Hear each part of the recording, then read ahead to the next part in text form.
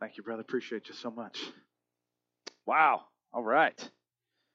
First Thessalonians chapter 4. And man, again, church, I just want to I'm still just caught off guard by what y'all did. And I just don't even know how to focus right now. And so y'all pray for me. Thank you for praying for me. But thank you just for being the incredible people of God, the incredible church family you are. It's an honor and a privilege to be your pastor. We feel most days we are not worthy of it. And God, we learn so much through you guys, through the body and the fullness of each of you. And so thank you for being allowing us to be part of this body along with you. I think that's the best way to say it. So, all right.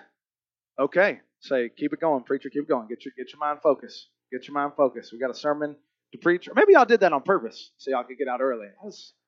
This is reverse psychology. I feel like my kids have tried this on me sometimes. Like, here, Dad, have some ice cream. Wait a second. Where is this going?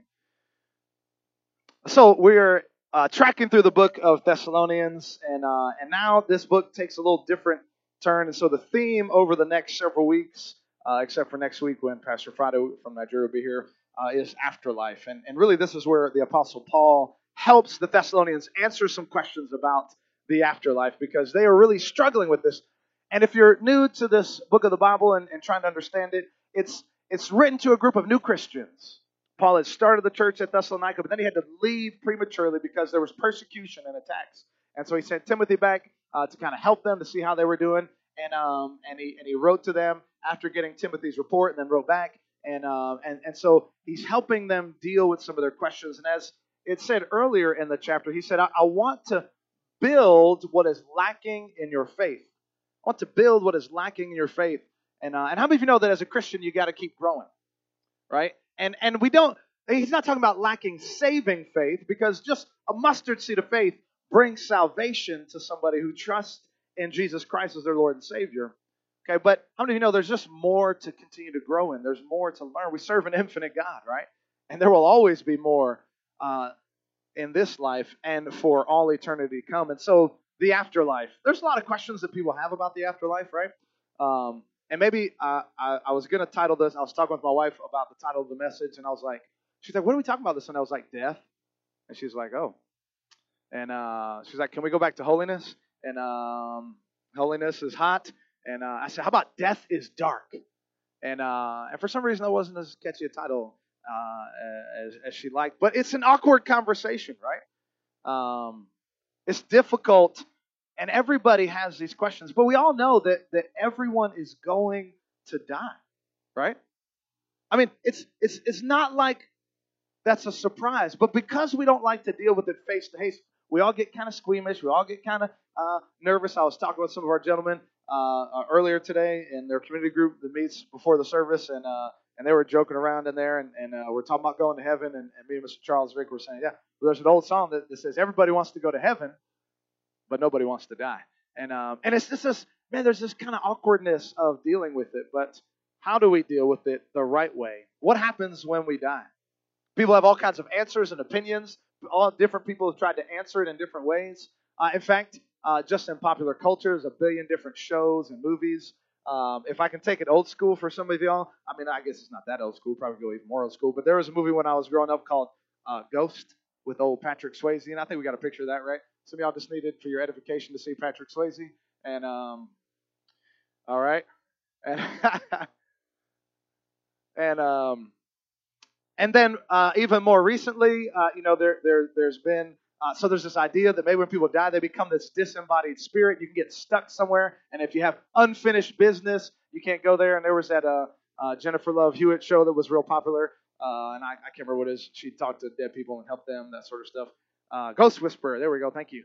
And then most recently there was a movie called Coco, cute little kids movie. I mean, just visually stunning movie, and fitting actually for this time of year because Halloween is the shortened form of All Hallows Eve, which would be the remembrance of saints that have gone on. And in Latin American culture, they had El Dia de los Muertos. And I told the worship team today, I tried to speak Spanish during the worship team meeting today, and somebody said, if you do the whole meeting in Spanish, I'll give you all the money that is in my wallet.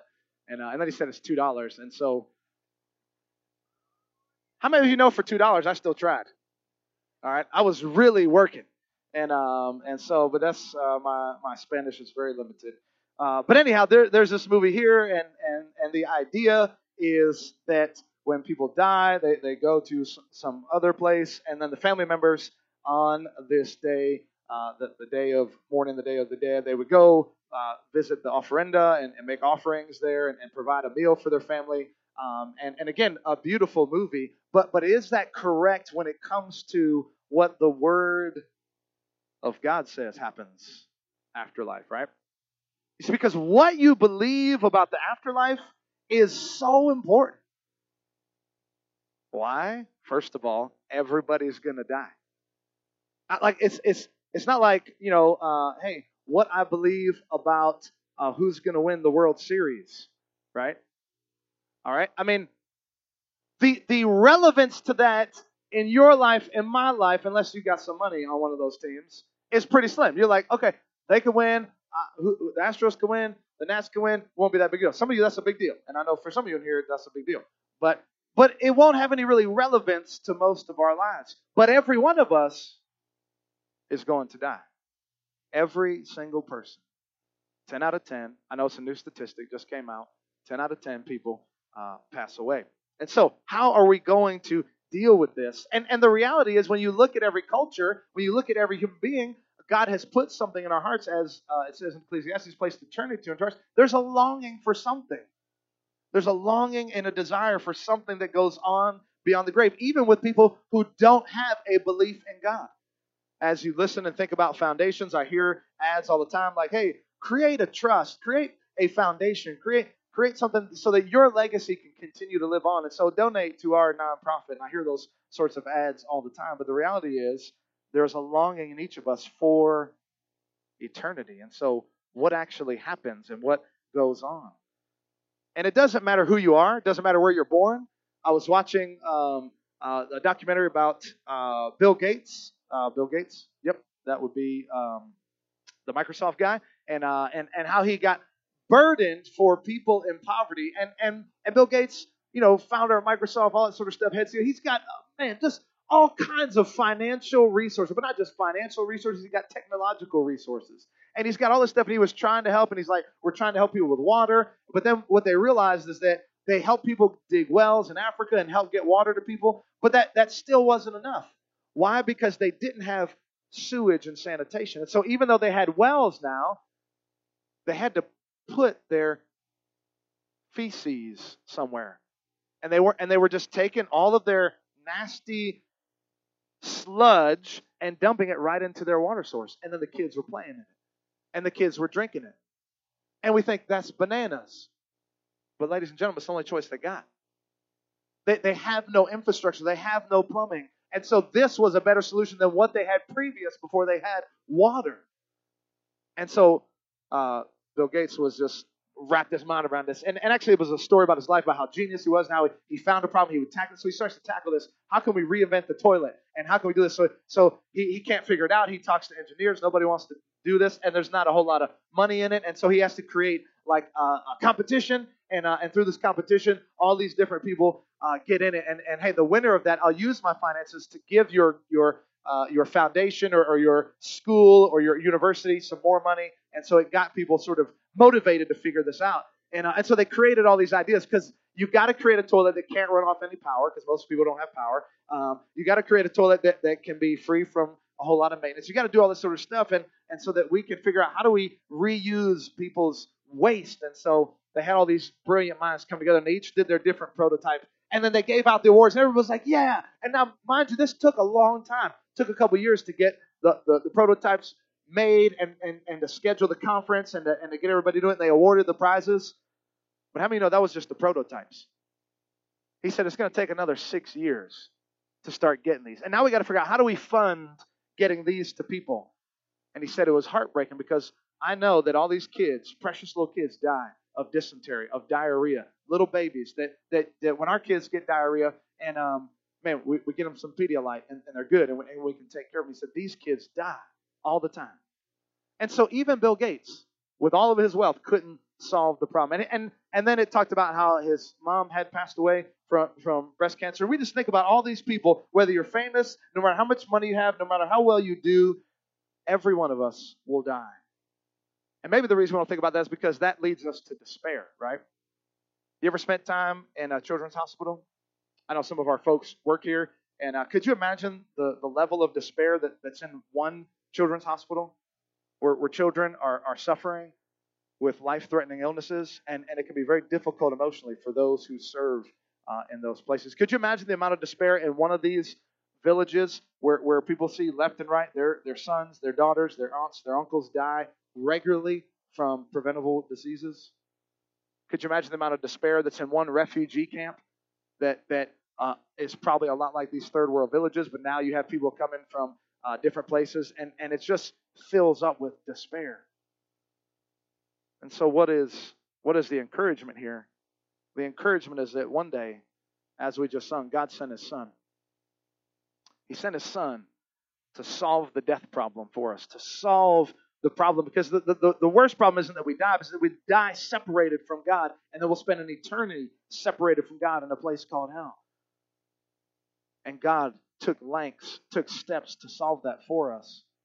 And that gives us the title of today's message, which not is Death is Dark, which it is true, but it gives us an invincible hope. So reach over, touch your neighbor, tell them, do you have some invincible hope? You have some invincible hope? Touch your neighbor on your second choice, on the left side, the right side. Do you have an invincible hope? Because as we think about this, as we think about the reality of facing death and the afterlife, God doesn't want us to enter that, doesn't want us to live without hope. Now, a lot of people have hope, but I think we have false hopes. We have wishful thinking. That's not what the Bible talks about as hope. Not just some fanciful ideas or just some wishful, lighthearted stuff. But we have, as one author put this, hope is a confident expectation. A confident expectation about what will come. That's what hope is. We don't need delicate and fragile hope. And I believe the Thessalonians were wrestling with this. Because as I mentioned earlier, and as you can read from the book of Acts, the Thessalonians were being persecuted. Perhaps some in their church family had died from persecution. Perhaps some had just died from natural causes. And what is our hope? And they heard the gospel, and they were like, Paul, thank you for inviting us to this new family. Thank you for giving us new life. And thank you for the promise. But what happens when people die? Because you said Jesus was coming back. And we kind of thought he'd be back by Wednesday.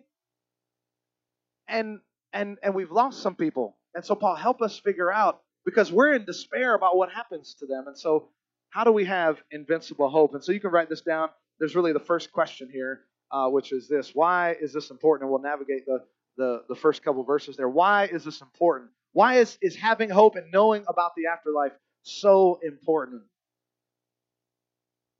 Well, Paul obviously thinks it's very important. Again, because everyone is going to pass away. Everyone is going to die. And in verse 13, if you'll track along with me, in verse 13, he says this. But we don't want you to be uninformed. Uninformed, or maybe your translation says, we don't want you to be ignorant. We don't want you to be uninformed, brothers, about those who are what? Asleep. That's a euphemism there. It's a euphemism for death. It uses it 3 times here in this passage. You can see it in the first 3 verses there. About those who are asleep, that you may not grieve as others do who have no hope. So let's talk about just some of these things here. Why is this so important? He says, I don't want you to be uninformed about what the afterlife is going to be like, or about how to get into heaven, about what happens. And honestly, it's not so different from today. There's a lot of people have opinions about death. Some people believe in reincarnation. Some people believe that you'll get a bunch of virgins. How many virgins if you go to heaven? And people believe all kinds of things. Some people just believe, hey, you just die and go in the ground. That's the end of the story. And that's it. And so what actually is the Bible talking? He says, I don't want you to be uninformed here, because there is a place called heaven. There is a place called hell. And these are real places. People don't just become disembodied spirits and wander from one world to the next. So if you're wondering, are ghosts real? The Bible would say no. Now, evil spirits are real. There might be some evil spirits. And then notice the word there, as we mentioned, asleep. And some people would say, and again, we just want to clarify that this is a euphemism for death, but not. There are some places that teach that there's something called soul sleep, so that when you die, you guys still with me this morning?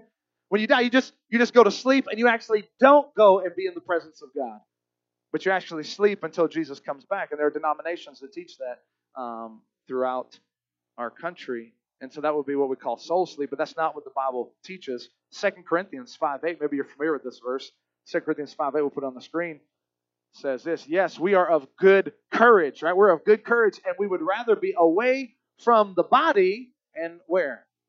And at home with the Lord. Maybe you memorize it. My pastor used to say, to be absent from the body is to be present with the Lord, right? And then Jesus said in the book of Luke to a thief on the cross. This is a thief on the cross, dying with Jesus. And he says, today, when? Today you will be with me where? In paradise, in heaven. And so he says, today you will be with me. So that's how we know that this is not talking about like, if we die, we just go to sleep for a long time until Jesus wraps up history, and then we get to go to heaven. Our spirit is immediately present with the Lord. Today you'll be with me in paradise.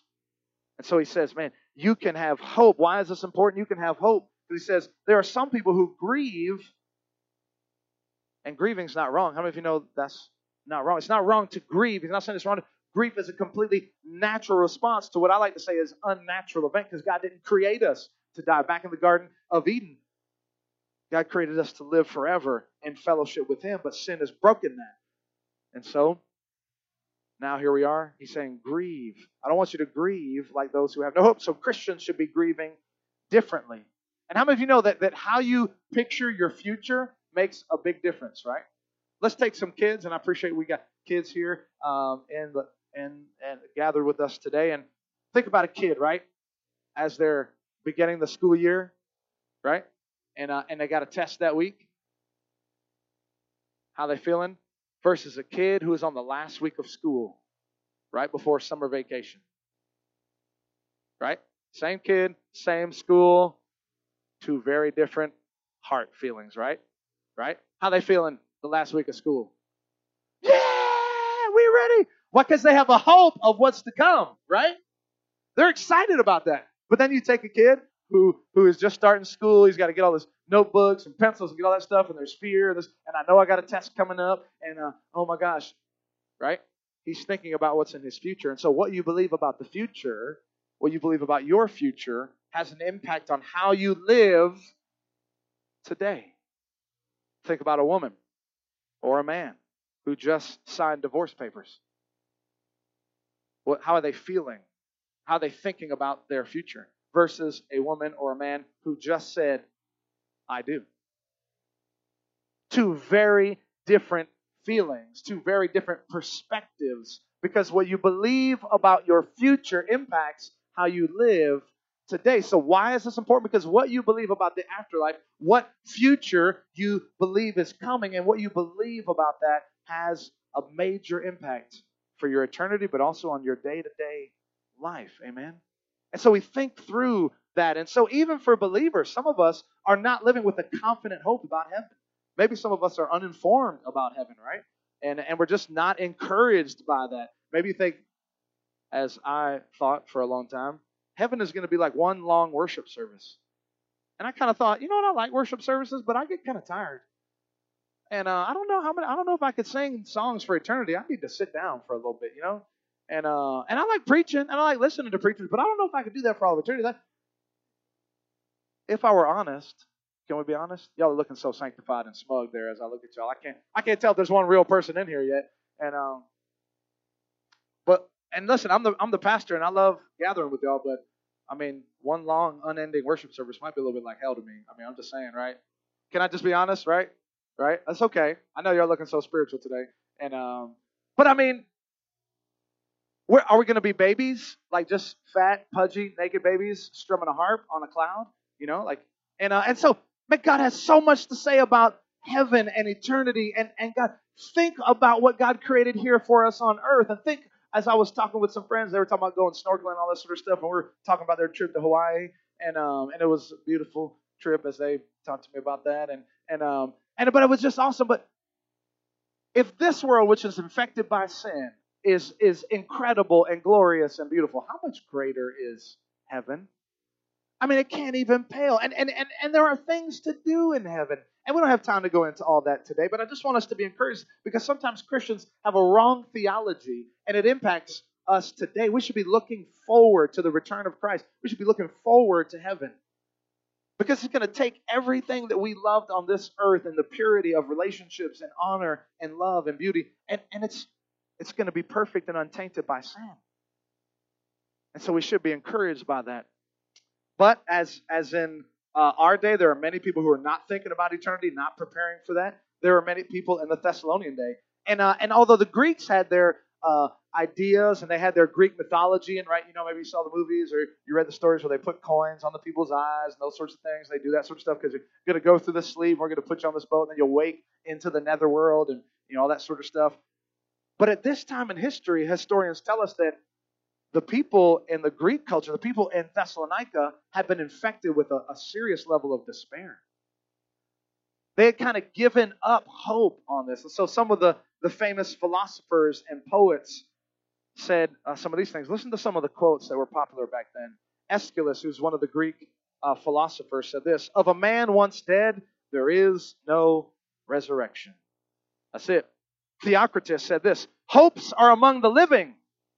The dead are without hope." Catullus said, "Suns may set and rise again, but we, when once our brief life goes down, must sleep an endless night." Lucretius said this: "No one awakes and rises who has once been overtaken by the chilling end of life." It's a pretty encouraging culture to live in, right? So even many years ago, they were dealing with the despair of, man, what happens and what do we have to look forward to? In fact, archaeologists have found an inscription actually at Thessalonica when they were doing a dig, and it says this on the inscription that they found. It says, "After death, there is no revival. After the grave, no meeting of those who have loved each other here on earth." And so hopelessness and despair really prevailed and permeated through their culture at that time. And so why is this important? Because what you believe about the future impacts everyday decisions, how you live, how you can navigate, right? The difficulties of what's going on, how you deal with paying the bills, how you deal with tragedy in your own life right now, how you deal with suffering right now on a Sunday and a Monday and Tuesday. That's impacted by what you believe is coming. And when you know that God has made a promise to us, and you know that He has promised good, and you have a confident hope, you have an invincible hope for what is going to happen, it allows you to live with hope for today.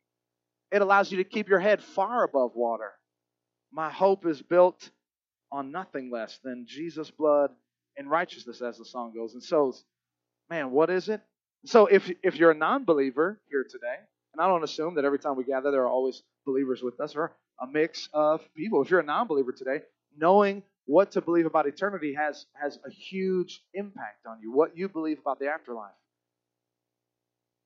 has a huge impact on you. And we would point you to Jesus Christ, who said, "I have come so they may have life and abundant life." We'd come to point you to John 3:16, right? Just the simplest but most profound verse. "For God so loved the world that He gave His one and only Son, that whoever believes in Him would not perish, but have everlasting life." We point you to Jesus, who said also in the Gospel of John, He said, "I am the resurrection." Not I can resurrect, not I know about resurrection, but I am the resurrection. And knowing me means knowing resurrection. We point you to know Christ personally. And He has come to wipe away all your sins, because what keeps a person from entering heaven is not church membership, it's having your sins wiped away. And Jesus said, "I will cleanse all of your sins." Everyone, there's nothing that you could do that God can't wash away. There's nobody who would be written off of God's list if you would come to Him, if you would submit to Him, if you turn your life, your brokenness. And really, that's the story of every member here at Plaza.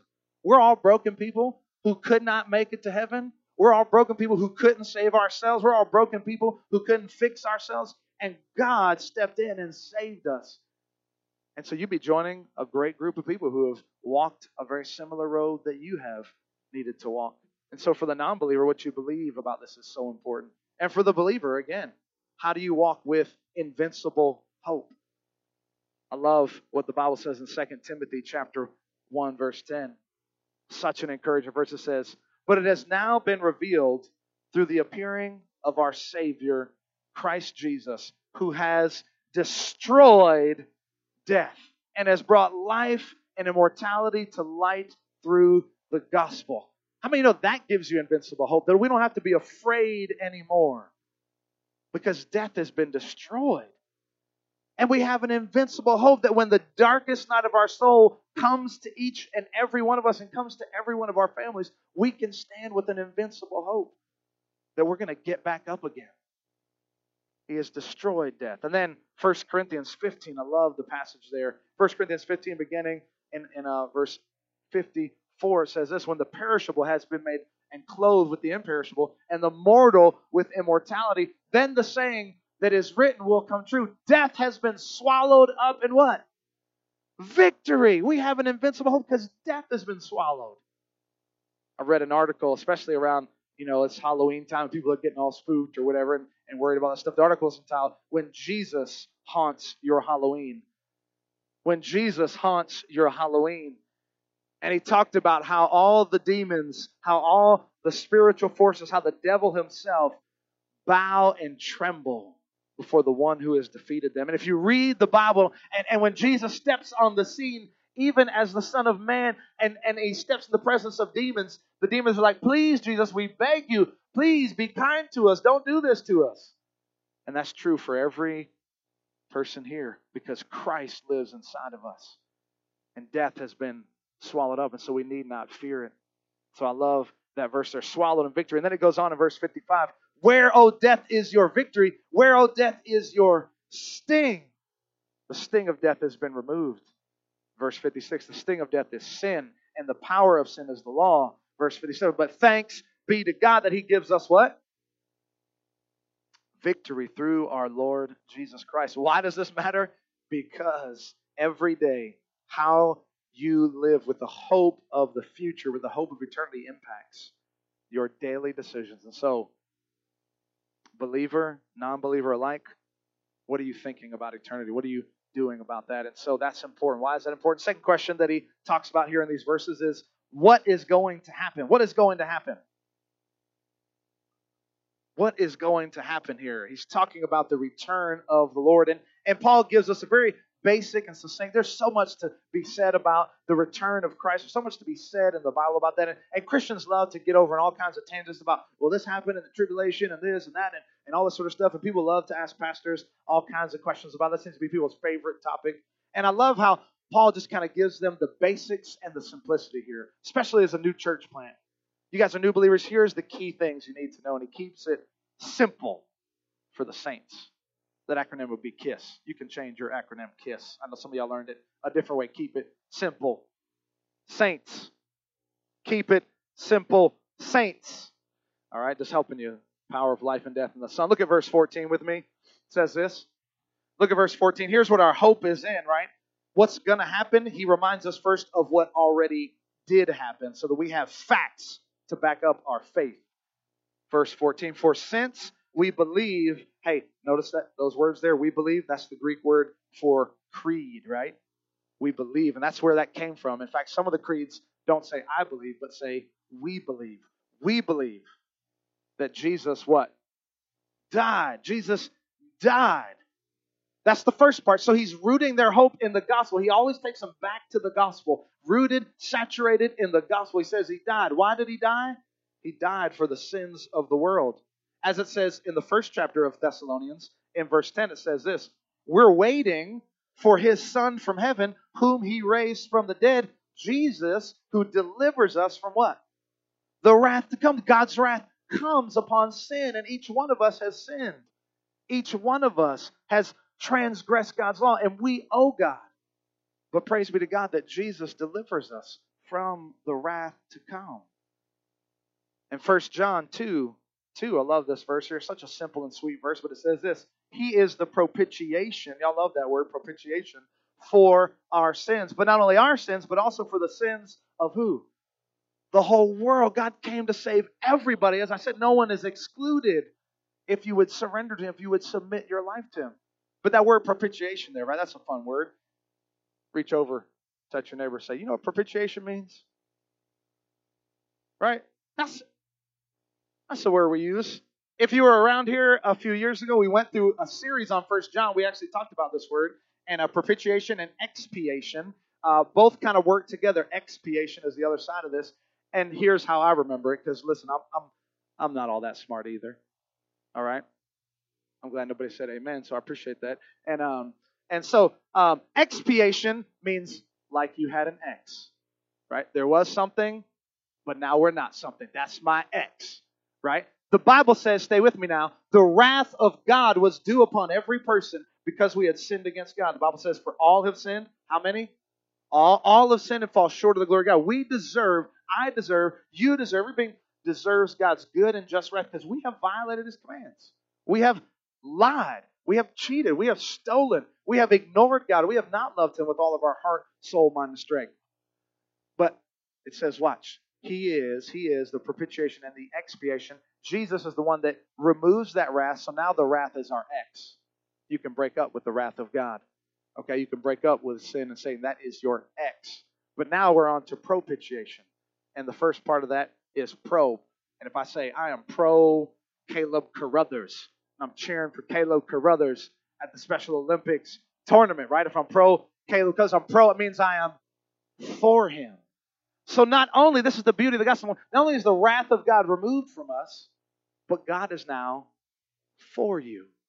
God is for us. So he's not just like, all right, you bad sinners, I sent Jesus now. Now my wrath is removed from you. Now figure it out and get yourselves together, you bunch of ninnies who messed up my world. No, the Bible says God is for us. His propitiation, and it's all through Jesus Christ. Amen. That's why he died. Back to the verse there. So it says he died. But that's not the end of the story, right? He's rooting their hope in the gospel. He says, for since we believe that Jesus died, what's the next part? And rose again, even so through Jesus Christ, God will bring with him those who have fallen asleep. And so now he's talking about the resurrection. And the resurrection is proof.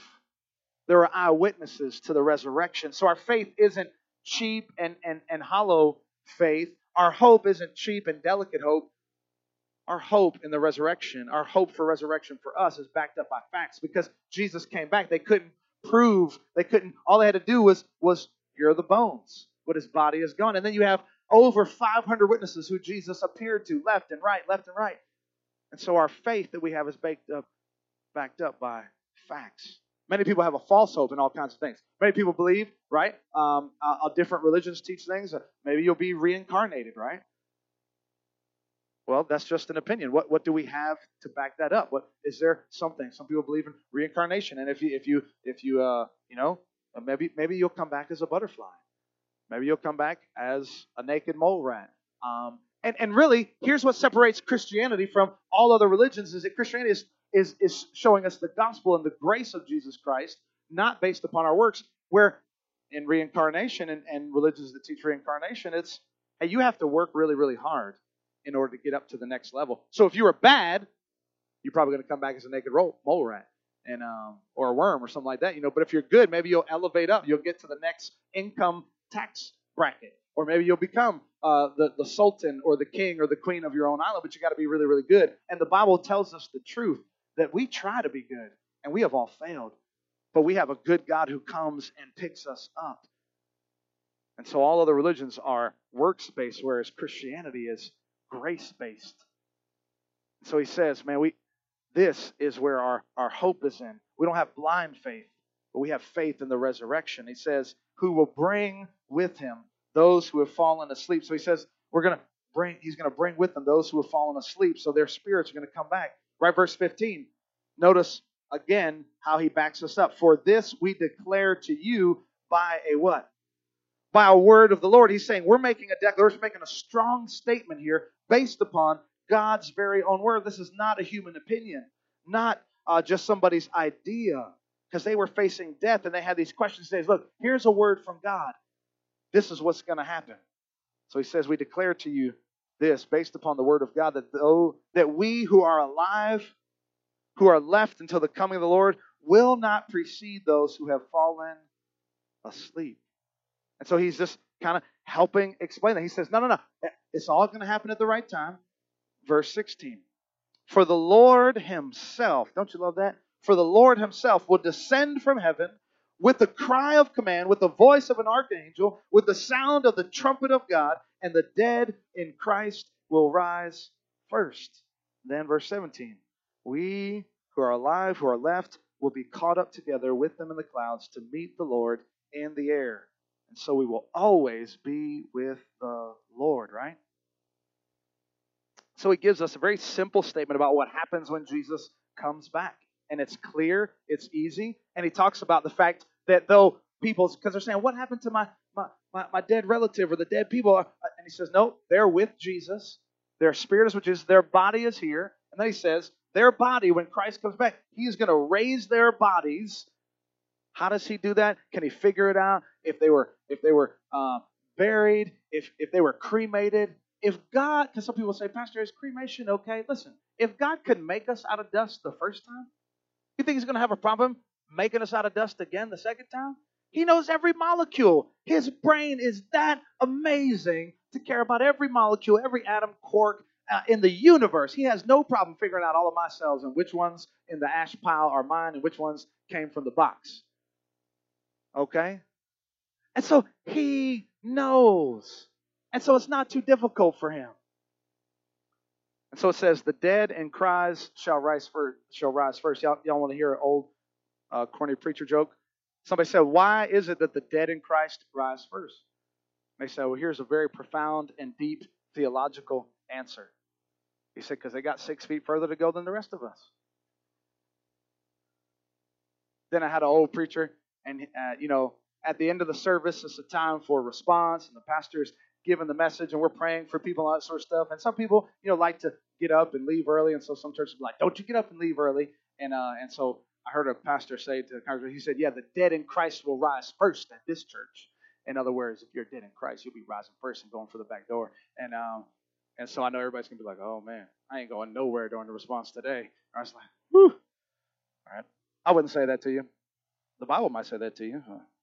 Just kidding. And so, but he just gives it short and simple. And he says, we're going to meet together when Christ returns. And if you're here when Christ returns, or if your spirit is in heaven and your body's here on earth, all together, it says we're going to meet together in the air. And it's talking about in the heavenly realms. And so he gives them the short, simple answer.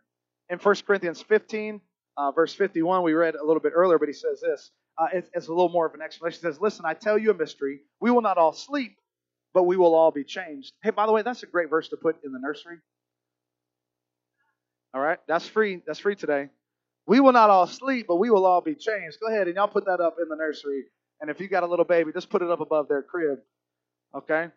We will not all sleep, but we will all be changed in a flash, verse 52, in a flash, in the twinkling of an eye, at the last trumpet. For the trumpet will sound, and the dead in Christ will be raised imperishable, and we will be changed. We'll get glorified new bodies. Verse 53, for the perishable must clothe itself with the imperishable, and the mortal with immortality.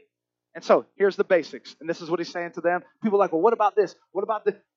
Listen, some of us spend way too much time worrying about the rapture and all the details when you should be worried about, number one, are you saved and do you know the Lord? And then number two, if you're saved and know the Lord, are you walking with him in holiness? Are you living and displaying the glory of God for others to see? Some of us are so worried about the rapture and making a timeline, and Christians can waste their lives talking about that. And I'm not saying it's not important, but God has made it clear to us what we're here to do. And so here's a summary, right? Number one, Jesus is coming back again. Number two, he's coming for his church, which means all believers. You're a believer in Christ. Number three, the dead in Christ will not miss this event because they were worried about, man, such and such died. Will they miss this event? No, they're going to be coming with him, and their body and spirit will be reunited. How he does that's beyond my comprehension, but he's in charge. Number four, when he comes, there will be a glorious reunion with Christ. Won't it be awesome? And then number five, the expectation of this event is to be a reason for great encouragement, right?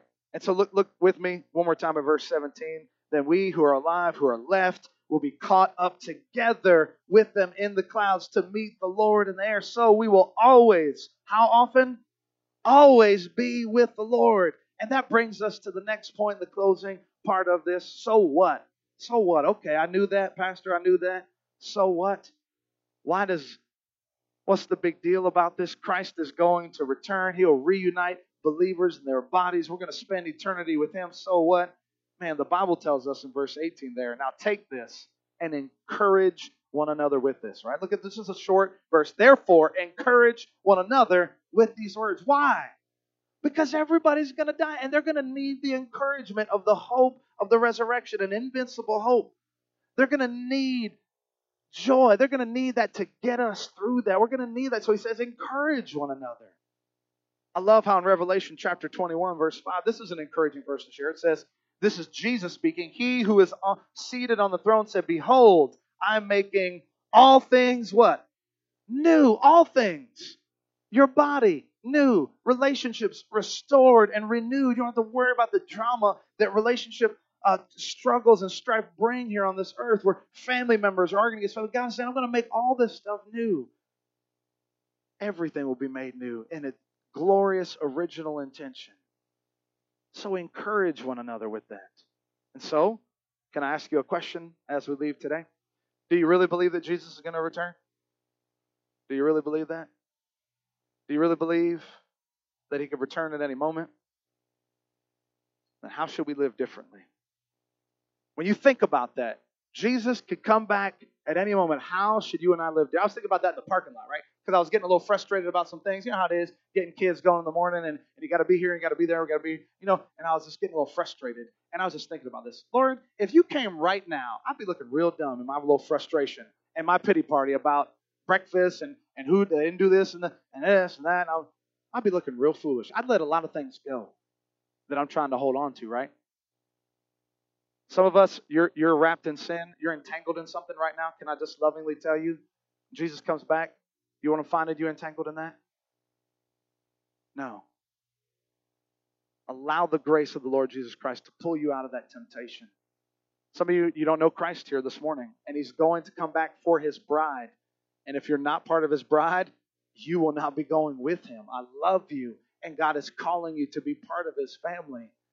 And some of you here this morning, you don't know Christ, and all you need to know is He paid for your sins, and you need to give Him your life, and He won't cast you aside. He says, whosoever calls upon the name of the Lord will be saved. Sir, ma'am, you could be saved today. Do you know for sure? Or are you playing games with God? Are you basing it upon something else other than the death, burial, and resurrection of Jesus Christ? Are you basing it upon your wife? Are you basing it upon your husband? Are you basing it upon your sister, your brother, your aunt, your uncle was a preacher? Or do you know Christ personally? We'd love to help you with that now during this response time. There's a connection card. You can put it on your connection card. You could mark it on there. You can come forward during this response time. We'd love to help you. Myself, some of our elders and deacons will be here to pray with you. You respond to God however He calls you to respond. Maybe you're just going to continue to sing and just say, thank you, God, because I have a confident expectation. I can't wait. I can't wait for the return of Christ. Maybe you're going to be praying. Maybe you're going to be praying for lost loved ones. Because listen, hey, when we're talking about those who don't know Christ, we're encouraging them. Verse 18 says, but encourage one another. You're encouraging people. There's hope after the grave. I know you're in mourning right now. I know you're not sure about what happens, but I want to encourage you. You can have hope. Let's share hope. Sometimes we think we're talking about evangelism and sharing Christ. We're going to share all this stuff. It's sharing good news. There is hope. And so we're going to pray together. And as we pray, we're going to prepare for our response time as our worship team will come forward. And so let's bow together in a word of prayer. Heads bowed, eyes closed. Father, thank you. Thank you for the grace of the Lord Jesus Christ. Thank you for the return of the King, Jesus Christ. And Lord, we know His promise is true because, Lord, we think about all the promises that you set into motion, Lord, to come to the earth the first time. And Lord, all those prophecies, every one of them came true. And you came as the Son of God. You came, Christ, robed in flesh. And Lord, you loved us. You showed us what it's like. And Father, we just thank you, Lord. And God, you made a promise to die on the cross for our sins, to take the penalty for us, Lord. You promised that you would die. You promised that you would not just die, but you would rise again. And every one of those promises has come true. And then you said to us, I will be back. I'm going to prepare a place for you, and I will come again. Lord, thank you that you're coming again. Thank you that that's not built upon a preacher. That's not built upon a church. That's built upon what you said, the very words of God. So, Lord, thank you that we can have an invincible hope. Because as they tried to kill hope over 2,000 years ago, hope exploded out of the grave, out of the ashes. Hope will arise. The King is alive. Lord, we honor you today. Speak to our hearts. For those in here today that don't know Christ, you feel the Lord has been speaking to you. You know you need to give your life to Christ. You just want to pray something quietly there in your heart. You might say something as simple as this. Jesus, I need you. Jesus, I need you. I can't save myself. I know that I've sinned against you. But I believe that you died for me. And I believe that you rose again. I believe that you rose again. And I'm putting my trust in only you. Putting my trust in only you. Help me, Jesus, to live for you all the days of my life. Help me, Jesus, to live for you all the days of my life. If you prayed that prayer and you meant it sincerely, you can be rest assured God knows your heart. God knows you as his child. You can be welcomed into his kingdom. We'd love to celebrate with you again. You can come forward during this time, a response. You can put it on a connection card. You could talk to your neighbor about it, the person who brought you to church today, and tell them, hey, look, I prayed that for the first time. I'm a believer. They just want to celebrate you. They don't want to embarrass you. So, Father, hear our cry today. In Jesus' name we pray. Everybody said, amen. Let's stand to your feet as the Lord leads you, and we'll be here.